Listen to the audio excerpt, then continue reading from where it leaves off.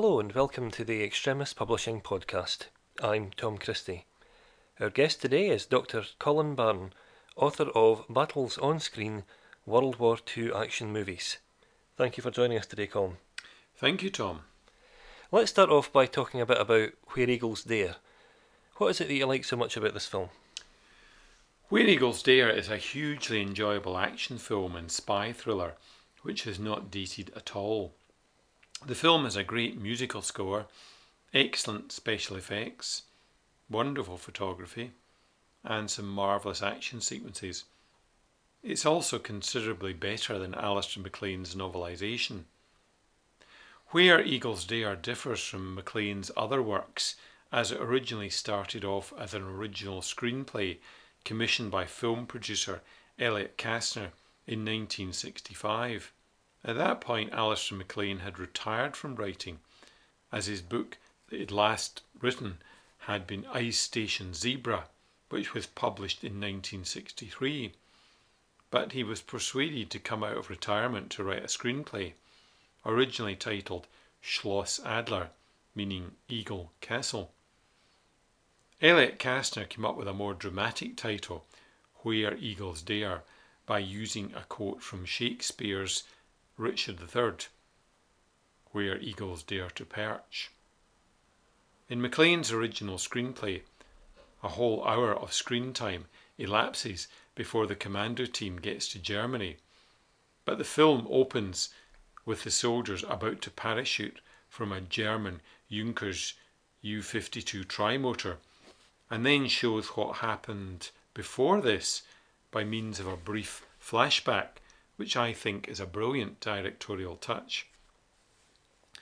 Incidentally, the Junkers U-52 which appears in this scene was supplied by the Swiss Air Force, which operated 3 of these planes until 1981.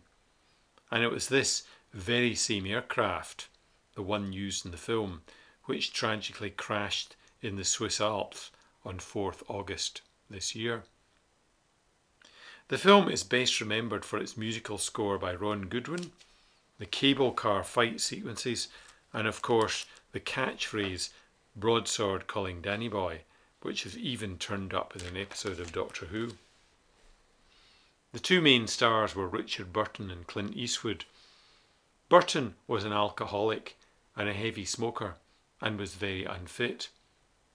As a result, many of his scenes, especially action scenes, were shot by doubles, particularly the stuntman Alf Joint, who closely resembled Burton. If you've ever seen the film Goldfinger, then you will remember Alf Joint, as he played the Mexican thug who is thrown into a bath and then electrocuted by Bond in the pre-credit sequence. Burton's alcoholism was to prove a problem during production.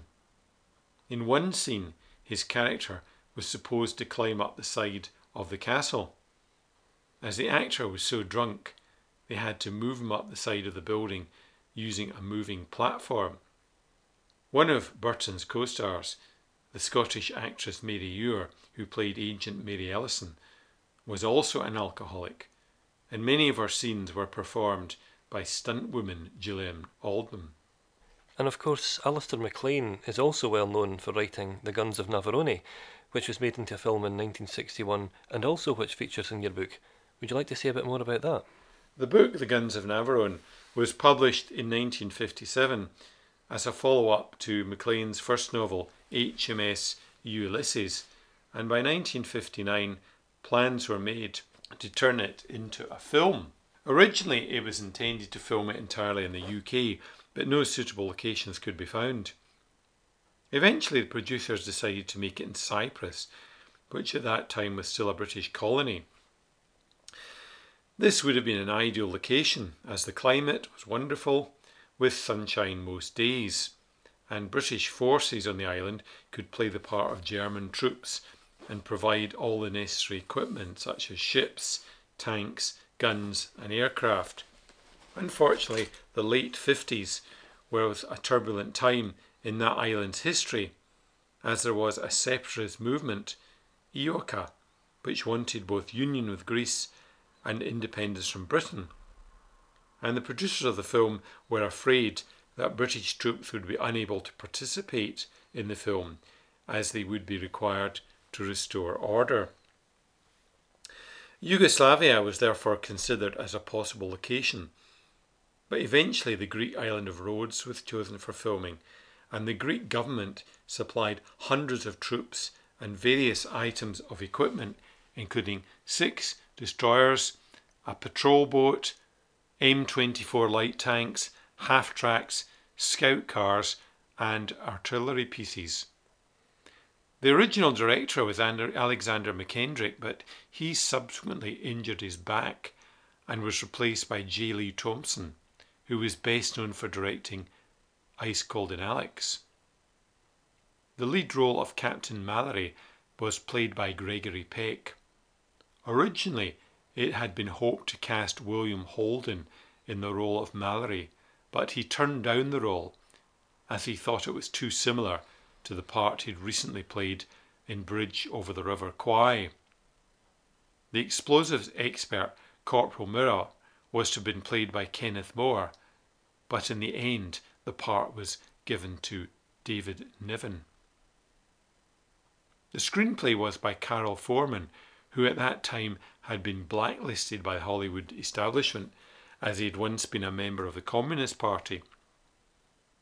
Foreman's screenplay was intended to turn the film into an anti-war movie, as it contained many speeches on the futility of war, but it was regarded as an action movie by both critics and the general public. This was something which upset Foreman. His next film, The Victors, was most definitely an anti-war movie, but it bombed at the box office. The climax of The Guns of Navarone involved a scene in which 2 giant guns are destroyed by explosives. The gun caves and the weapons were created full size on the back lot at Shipperton Studios. This scene proved dangerous to film, and David Niven contracted septicemia after standing in stagnant water all day. He spent some weeks in hospital and nearly died, but eventually recovered well enough to complete his scenes. Originally, a sequel called After Navarone was to be made in the 60s, featuring some of the original cast members, but there were various delays, and as a result, Force 10 from Navarone, as it was eventually called, was not released until December 1978. It proved to be a critical and commercial failure, although it did feature a fine score by Ron Goodwin, the very last he did for a major film. One thing I did notice was that you've devoted an entire chapter to the 1965 movie Battle of the Bulge, a film which was pretty much reviled by the critics at the time of the release. What is it that you like so much about this film? It's certainly not the most accurate film to be made about the Battle of the Bulge, but it is hugely entertaining with wonderful photography, a great cast, a stirring musical score, finely staged action sequences, and good special effects. It also remains the only World War II movie to have been made in the ultra-widescreen Cinerama process. The film has been heavily criticised for its use of out-of-period equipment and Spanish locations which look nothing like the Ardennes in December 1944. For example, Korean War era American-made M47 Patton tanks were used to portray King Tigers, while M24 Chaffee light tanks represented American Shermans. Some scenes towards the end of the movie were also shot in blazing summer sunshine rather than winter snowscapes, but the film was actually no more inaccurate than the highly acclaimed 1970 production Patton, which used the very same vehicles and locations as Battle of the Bulge. One of the problems that Warner Brothers had was that their film was competing with a rival Columbia production called The Battle of the bulge. There was a lawsuit, and one consequence of this was that the names of most historical figures could not be used in the Warner Brothers films, making it less accurate. The main German tank commander in the film was Colonel Martin Hessler, played by Robert Shaw. He was originally to have been the real-life SS man Joachim Peiper, but following legal threats, the character's name was changed and he was made a member of the German army, not the SS. In reality, Joachim Peiper had been convicted of war crimes, particularly the Malmedy massacre depicted in the film, and had spent 10 years in prison, but he was still able to prevent the filmmakers from mentioning his name on screen. Steven Spielberg's Saving Private Ryan is regarded by many critics as being the greatest war movie ever made, at least in modern times. Would you agree with that assessment? I think Saving Private Ryan is a very good war movie, and Spielberg is an excellent director, but I wouldn't say it was the best war movie ever. Personally, I prefer Richard Attenborough's 1977 epic A Bridge Too Far. Saving Private Ryan's fame comes largely from the first 25 minutes of the film, which depicts the landings at Omaha Beach in great detail. This was probably the most realistic depiction of battle that cinema audiences had witnessed up to that point. For example, real amputees were used in scenes where soldiers had their limbs blown off. Veterans of Omaha Beach praised the filmmakers for the authenticity of these scenes, especially the sounds of battle. One bit of Hollywood science, though, was the scene in which soldiers are hit by machine gun fire, even though they are underwater. This has been shown to be inaccurate, as bullets slow down considerably when they travel below the surface. Overall, the film comes over as being very sentimental, like most of Spielberg's films. And this is one reason some people like William Goldman, the writer of the screenplay of A Bridge Too Far, have criticised it. Of course, Saving Private Ryan wasn't the first film to be made about the Normandy landings. Perhaps the best known picture about D-Day would be The Longest Day. Could you say a bit more about that production? The Longest Day was one of the last movies to be made in black and white. There were two reasons for this. One was it enabled the use of some archive footage. Also, the black and white photography helped to hide the fact that many of the actors were quite old. For example, Robert Ryan, who played General Gavin, was 51 when he made the film. In real life, General Gavin was 37 at the time of D-Day. At one point, the filmmakers considered asking Dwight D. Eisenhower to play himself in the film, but it proved impossible to make him look like his younger self. In the end, the role was played by Henry Grace, who was a film set decorator, not an actor, but looked very like Eisenhower. The film was made entirely in mainland France and Corsica in the summer of 1961. To save on costs, some of the landing scenes were actually footage of the US Navy's 6th Fleet carrying out amphibious landing exercises off Corsica. The US Navy had to move their aircraft carriers out of shot as no aircraft carriers were used in the real D-Day landings. The film employed 5 directors and 50 main stars.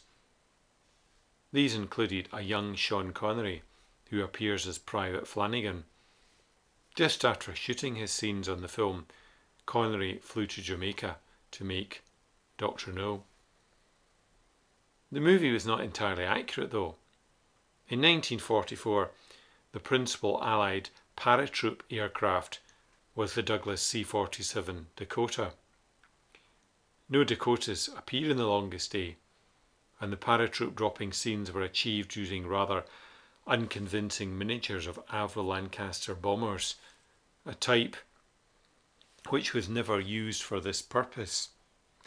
Also, the dummy paratroopers, known as Ruperts, which appear in the film, were depicted as highly detailed representations of soldiers, a sort of king-sized action man doll. In reality, the Ruperts were nothing more than simple canvas bags.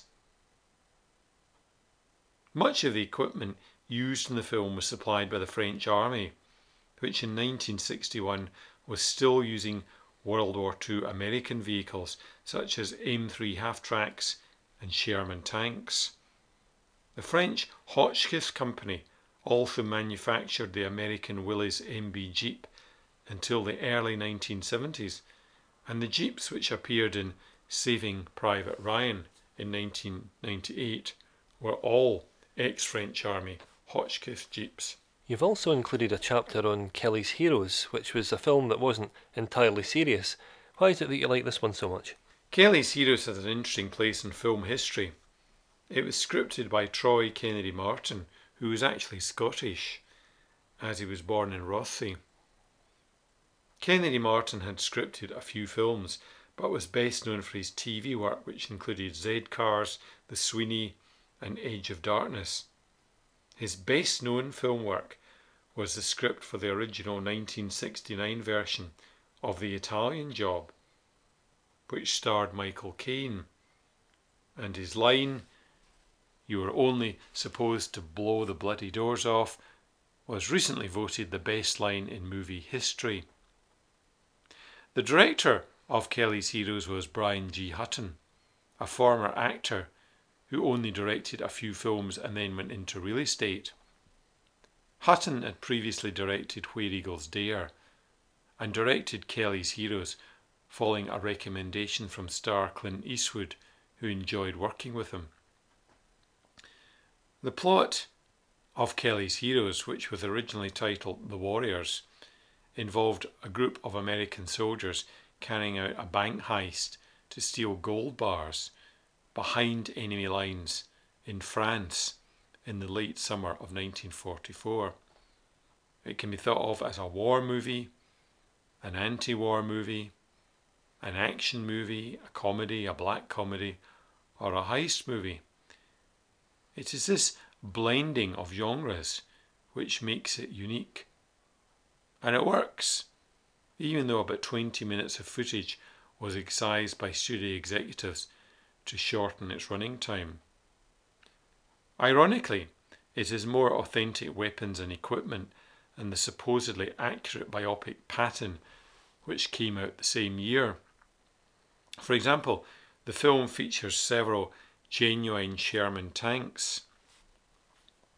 In one shot, 11 working Shermans can be seen, which is more than were used in A Bridge Too Far. There were also what appeared to be 3 German Tiger I tanks.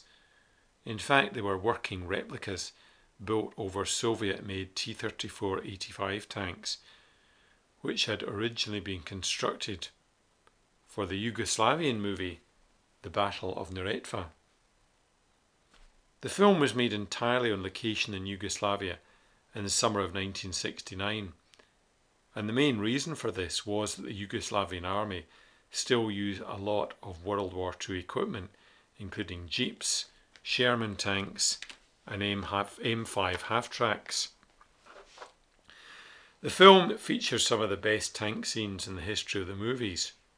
About halfway through, there's an exciting action sequence in which 3 Shermans get into a German marshalling yard and wreak havoc with their main guns and machine guns.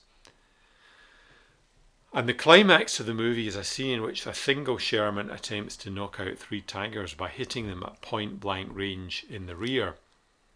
In fact, this is a technical error, as Shermans armed with the later 76mm M1 gun could pierce even the frontal armour of a Tiger at the ranges shown in the film.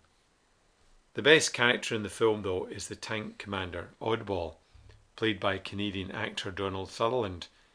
With his long hair and hippie mannerisms, he seems to belong in 1967 San Francisco rather than 44 France, and his catchphrase, "Don't hit me with these negative waves," still makes me chuckle.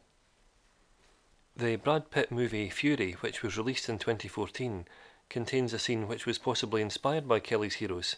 Would you like to elaborate on that a bit? The climax of the movie Fury is a scene in which 4 Sherman tanks take on a single Tiger. The Tiger used in this scene was real, not a replica, and was the sole running Tiger 1 in the world.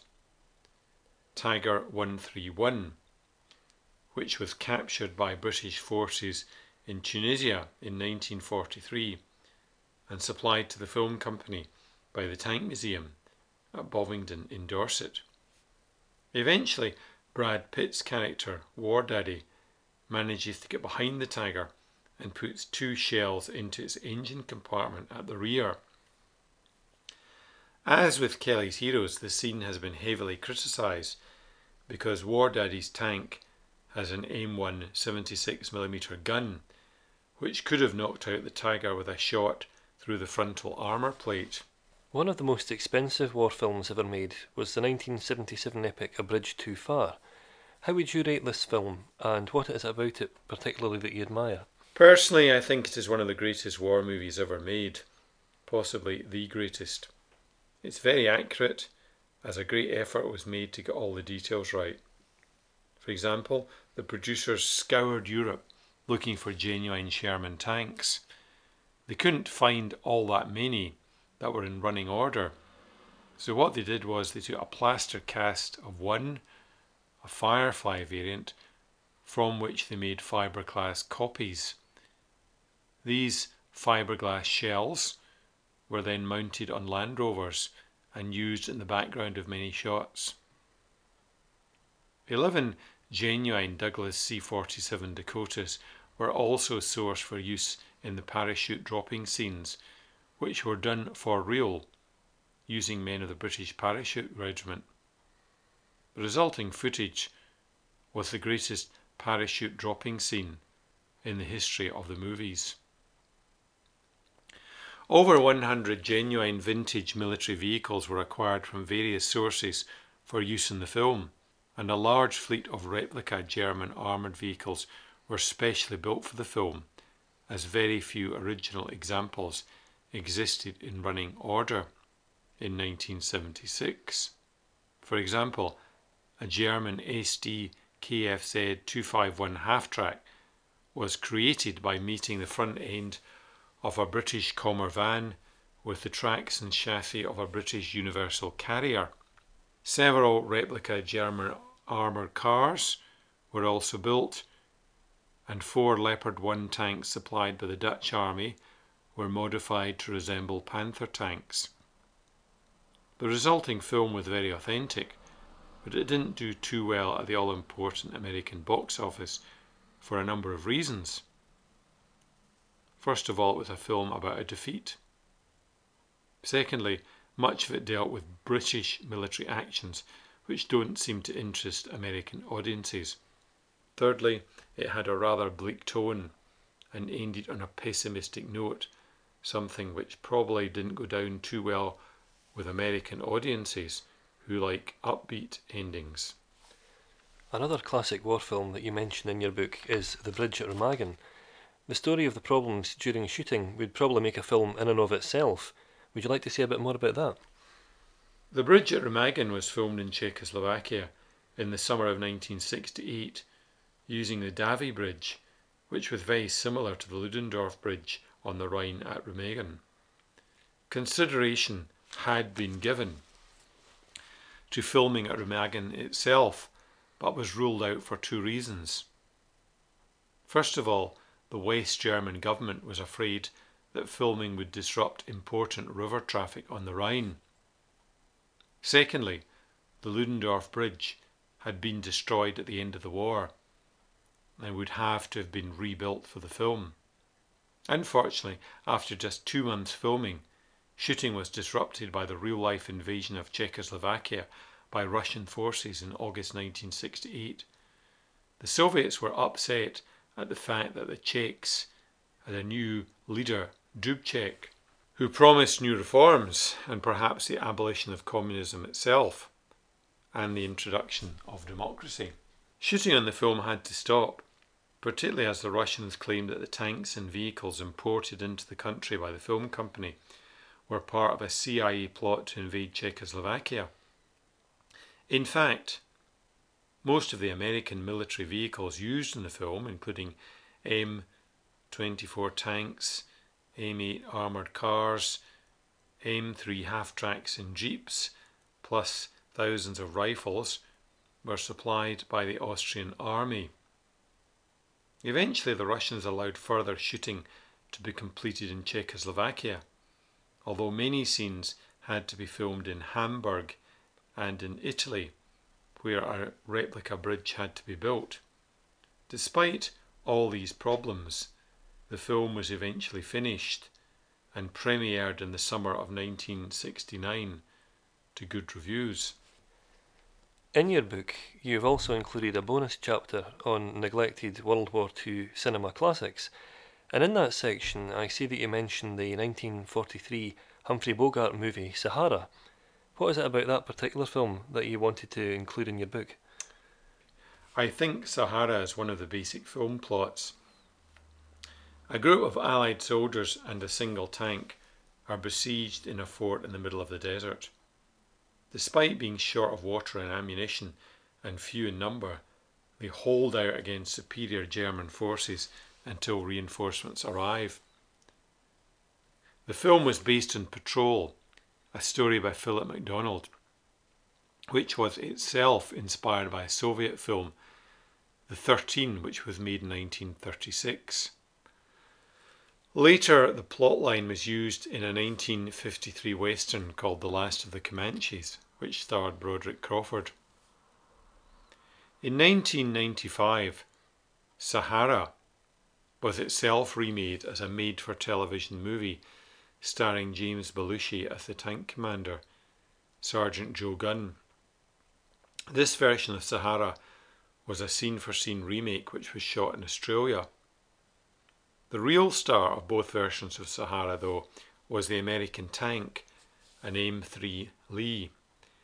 Powered by an air-cooled Wright radial engine, the M3 had a rather unusual design, as it had two main guns, a 37mm gun in a small rotating turret atop the hull, and a 75mm weapon in a side sponson on the right-hand side of the tank. The British version of this tank was known as the Grant and was used by the British 8th Army for a few months from May 1942 onwards, until it was replaced by the more effective Sherman. In 1943, the British film industry produced their own version of Sahara called 9 Men, which starred a young Gordon Jackson. As I said, Sahara has one of the basic film plots and may even be considered one of the inspirations behind the 1986 film Aliens. You also mentioned the 1967 desert warfare movie Tobruk. What was it about this particular film that made you want to include it? In my opinion, Tobruk is a very underrated film. It was produced by the Corman Company, who were best known for low-budget horror movies. The plot involved a detachment of German Jews, known as the Special Interrogation Group, who were actually working for the Allies, escorting a group of British commandos posing as prisoners of war across the western desert into the port town of Tobruk, where they planned to blow up German gun emplacements and an important fuel dump. Although the plot may seem far-fetched, it was based on the real-life Operation Agreement on 13th September 1942, when Allied commandos attacked Tobruk and Barcy.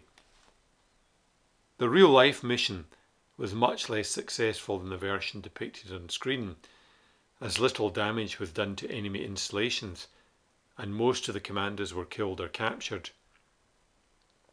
In addition, 3 Royal Navy warships were sunk by coastal gun batteries.